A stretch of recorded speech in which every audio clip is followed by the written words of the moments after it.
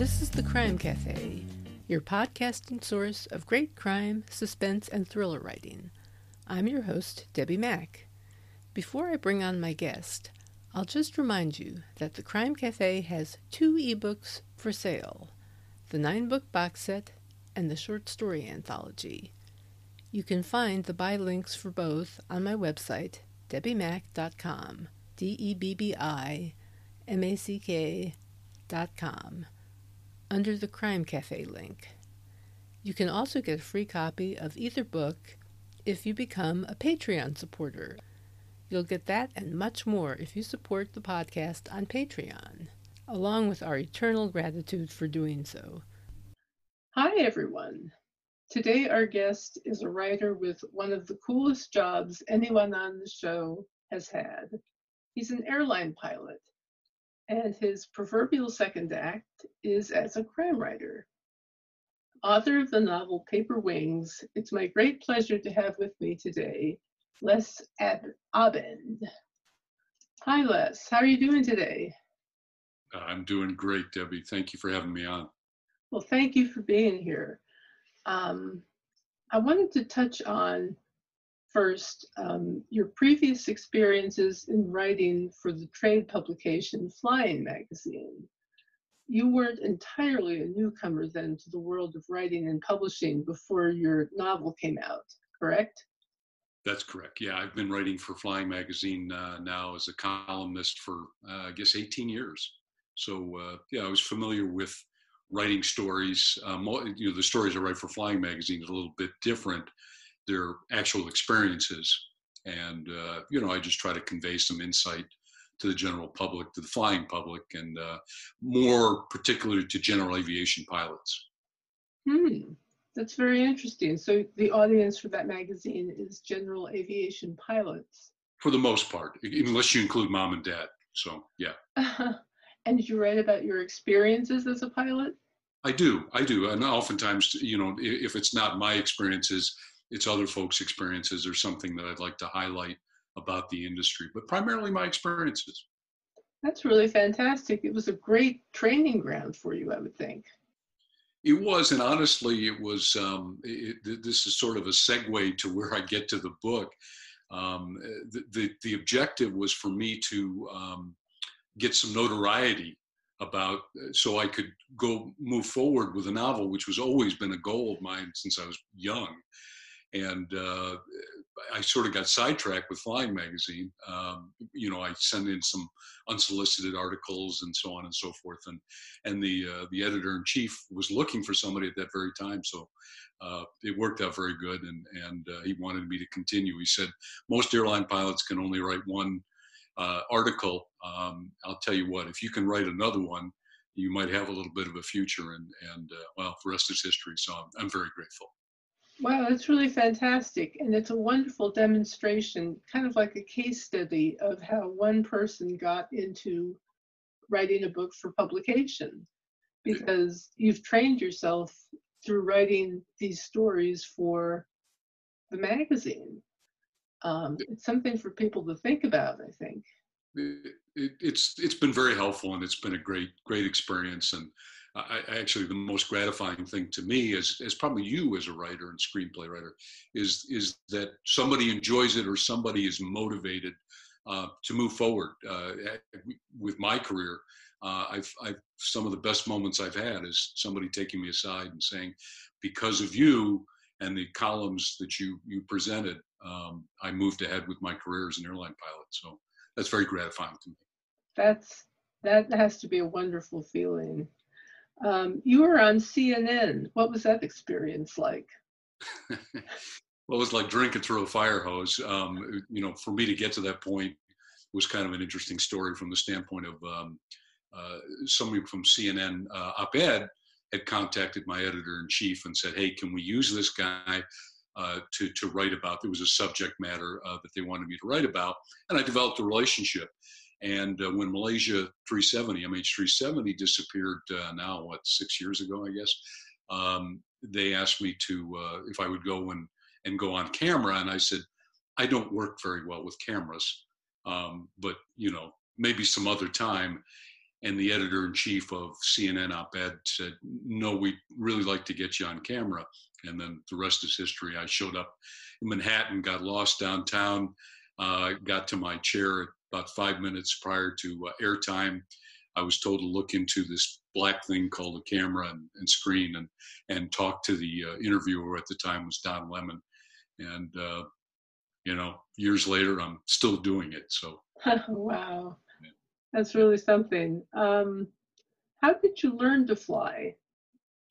Well, I'm not sure I've learned yet, but I'm doing the best I can, even after 27,000 hours. Honestly, that's something that that those of us that are consummate professionals say. We're always learning. There's always some new experience that we haven't had, even with the amount of time that those of us as airline pilots have had. But I began when I was a kid. I think I sat in my mother's lap in a sailplane in Elmira, New York, and that really sparked the interest. But what really moved me ahead was a certificate I received when I was 6 years old. And the certificate said that I had flown aboard American Airlines with my spirited mother, who had taken me into the cockpit, and said 20 years from that date I could appear for an interview. And I said, okay. And that was the end of that. And I took them seriously. And unfortunately, 20 years from that date, we had a bunch of my colleagues or my future colleagues were on furlough. But I did get an interview of sorts. And well, once again, the rest is history. And 34 years later, there I am as an airline pilot, retired airline pilot now. When did you actually start writing fiction seriously with the intent to be published? When I was in first grade, actually. I don't know if I had the intent of having it being published at that time, but I wrote a little short story about an experience I had with my sister trying to get a snake, a big black snake, in a box, and presented it to my first grade teacher. And I wish I could recover that story. It's got to be somewhere, but that's kind of when I started and when I enjoyed writing.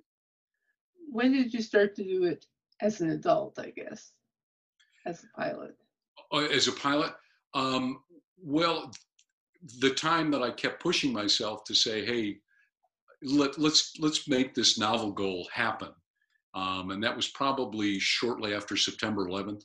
I decided to write some various stories, nothing to do with September 11th at that particular time, but I just said, let's pick a subject matter that I know a little bit about, and that's when I did the unsolicited column to Flying Magazine. And then from there, I chased a lot of squirrels, one of them being my career. And I said, you know what, let's move this ahead. And then eventually I got to be thankful to CNN, and because it brought me an agent and said, why don't you write something? And I said, well, guess what? That's what I've been trying to do. And it got me into the publishing world. So that's fantastic. Tell us a little bit about Paper Wings. What's the story about? Well, it's I call it a mystery suspense whodunit thriller. There's some crime in it, germane to what your podcast is about and what your readers have.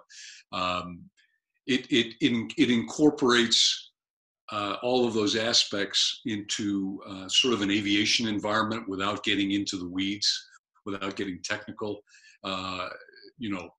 For the average intelligent reader to understand. And I'm trying to make it a universal appeal, but like I do with the magazine columns, I'm giving you insight into the professional airline career. Some of it's not pretty. Some of it's stuff I've experienced. Some of it's based on things I've experienced or other folks have experienced. And I'd like to continue it as a series, and my objective is to make it a series, sort of the cold cases of airline accidents, or aviation accidents, I should say, because it won't always be about necessarily airline accidents, although I'm much more familiar with that. But I'm also a general aviation pilot too, so we own a small airplane, and that's the world that I started in order to get to the career that I had for 34 years. Let's see. I was going to say that you do a great job of including technical terms and details without really overusing jargon or over relying on it and bogging the pace down. So how do you manage to strike that balance between including terms and so forth and keeping the plot moving, Well, making it understandable for the average reader? sure. My outlook is always, as it has been with the magazine, that I have intelligent readers, and that if I incorporate some jargon that might be a little bit on the technical, something that wouldn't be in everyday use, then I incorporate it into a paragraph or a sentence where if you don't really understand it, you understand how it's being used, and that's how I try to make it, rather than referring people to an appendix per se, because that just bogs down a novel. Yeah, it's yeah. Exactly. I hate that kind of thing. Yeah, I much rather understand it in context. And I Yeah. have to say, you did a great job. I mean, I just started your book, and it's hard for me to put down simply because you throw in that occasional acronym or technical term, but it's like I know what's going on, and you feel the immediacy of the situation that this pilot is in, which I won't talk about. But I will say that it's exciting. You have a very nice, exciting beginning. Thank you. Thank you. Do you have a favorite author or one who's inspired your work most? Well, I would say as a child, my favorite author was Rod Serling. I got to meet him personally when Oh, wow. I was a kid. I think it was 15 or 16. And I always admired the surprises of his story. Twilight Zone and Night Gallery were always favorites of mine. That was kind of the genre I liked when I was younger. And Stephen King, there's some aspects to Stephen King that I don't think he gets a lot of credit for. His genre obviously is sort of the spookiness aspect, although he's written a lot of other stuff. But those were the two that I sort of aspired. And now present day, Nelson DeMille. I think he has a tremendous handle on dialogue. You can almost read a Nelson DeMille excerpt in dialogue that just, you don't need any other settings. He just does a tremendous job. And I aspire to be able to do that. Interesting. You've also adapted your novel into the screenplay for a TV pilot. Now, she says with a knowing smirk, as one who also writes screenplays, and not those aren't produced yet. I must ask, whatever on earth possessed you to do that? She laughs. Well, it was always sort of written, as a potential movie. We all have that dream as aspiring authors. But I had a friend of mine that's semi-connected in Hollywood, and he read it, and he was very enthusiastic, and he happened to be, we hadn't crossed paths in many, many years. And he went on to the entertainment industry beyond just being a pilot. And so he said, you wrote a screenplay. I said, well, possibly. And so he started to get me enthusiastic about it. And we started to collaborate a little bit with other folks. And we were trying to come up with who could write the screenplay. And I had never had experience in it. And it's a whole different jargon. It's a whole different way of writing. It's novel shorthand, as you well know. And I took it as another challenge, like I would with flying, like I would with the columns. And I said, let me try to do this. And I really started to enjoy it. So it's not a completed work yet. I do have a pilot done, but that's about as far as I've gotten at this point in time. I could talk probably about all sorts of things related to that. I was going to ask you if you have any idea of what the series Bible would look like, or where the episode would ultimately lead.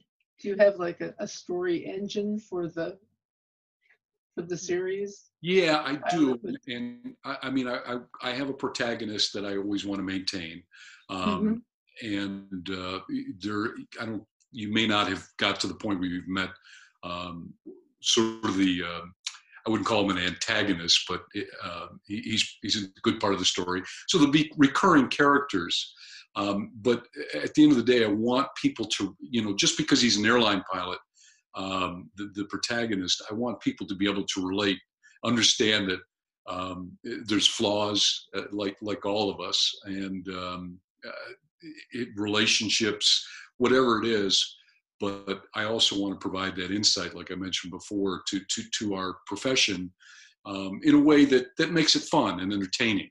I want you to go to Florida, go to the beach, and put the book down and maybe get a little bit of something out of it in addition to just having fun and being entertained. But at the end of the day, like for instance, my next novel is going to be called, unless I change it slightly, it's going to be called Tarnished Wings.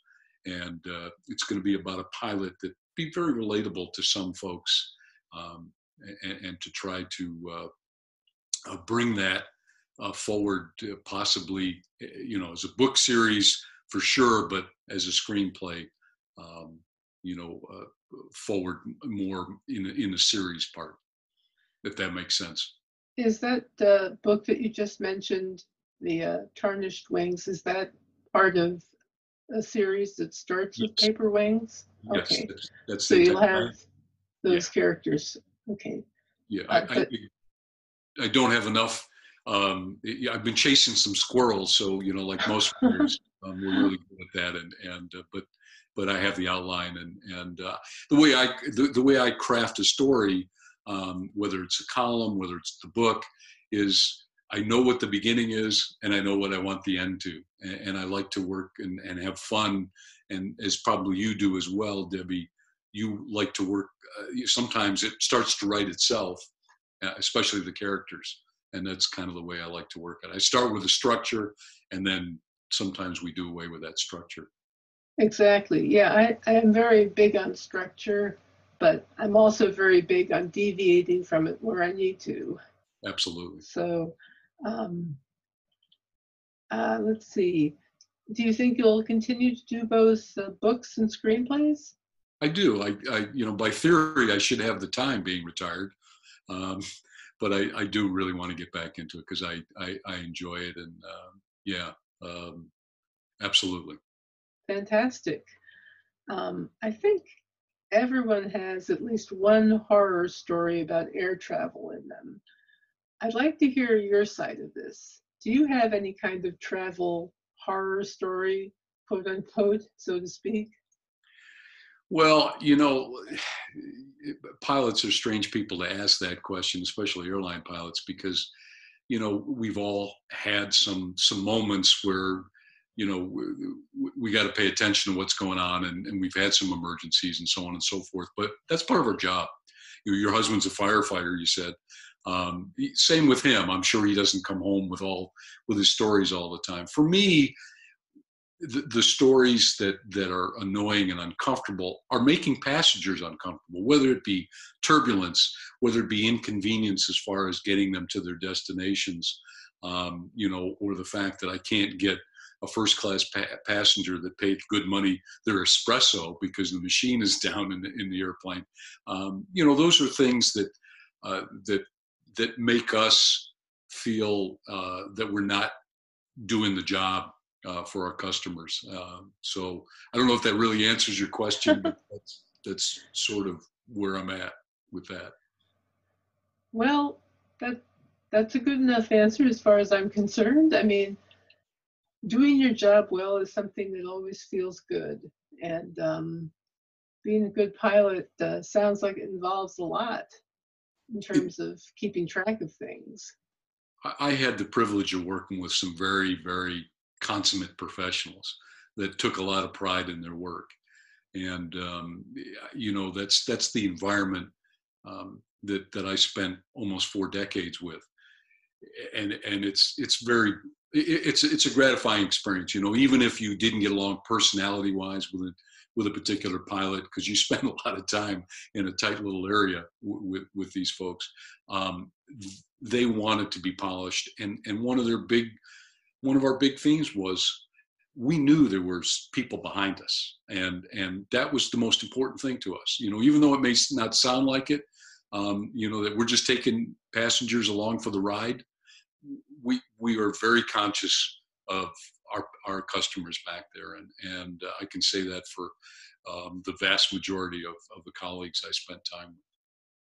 Well, as someone who has been on many a plane, I appreciate people who can fly them and who can take care of us while you guys are flying them, because that must be real tough work for everybody sometimes. In any case, is there anything else that I haven't asked you about that you'd like to mention?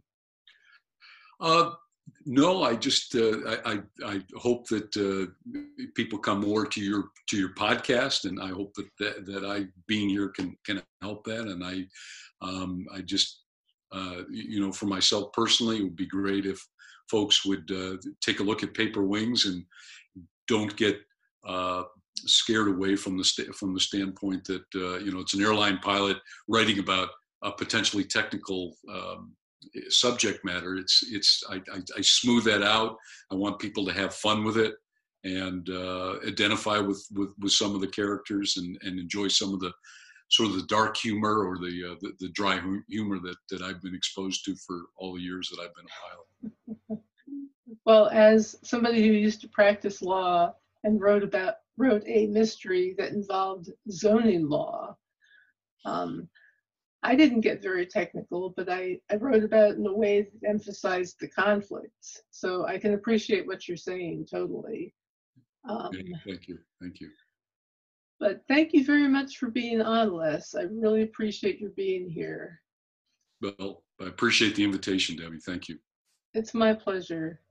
And everyone out there, don't forget, please check out the Crime Cafe ebooks, the 9-book set and the short story anthology, which, along with my Patreon page, you can find on my website, debbiemack.com. I have another special offer running for the Patreon page. Part of it involves getting a free copy of my own box set, Law Can Be Murder, which is 3 novels in 1 ebook. So when you take advantage of special offers, you get access to the special offer plus anything that comes at the tier at which you became a contributor. So that includes free copies of the Crime Cafe books and lots of other perks. So don't miss it. And with that, I'll just say thanks for listening. Our next guest will be Denny Griffin, and I'll see you in 2 weeks. In the meantime, happy reading.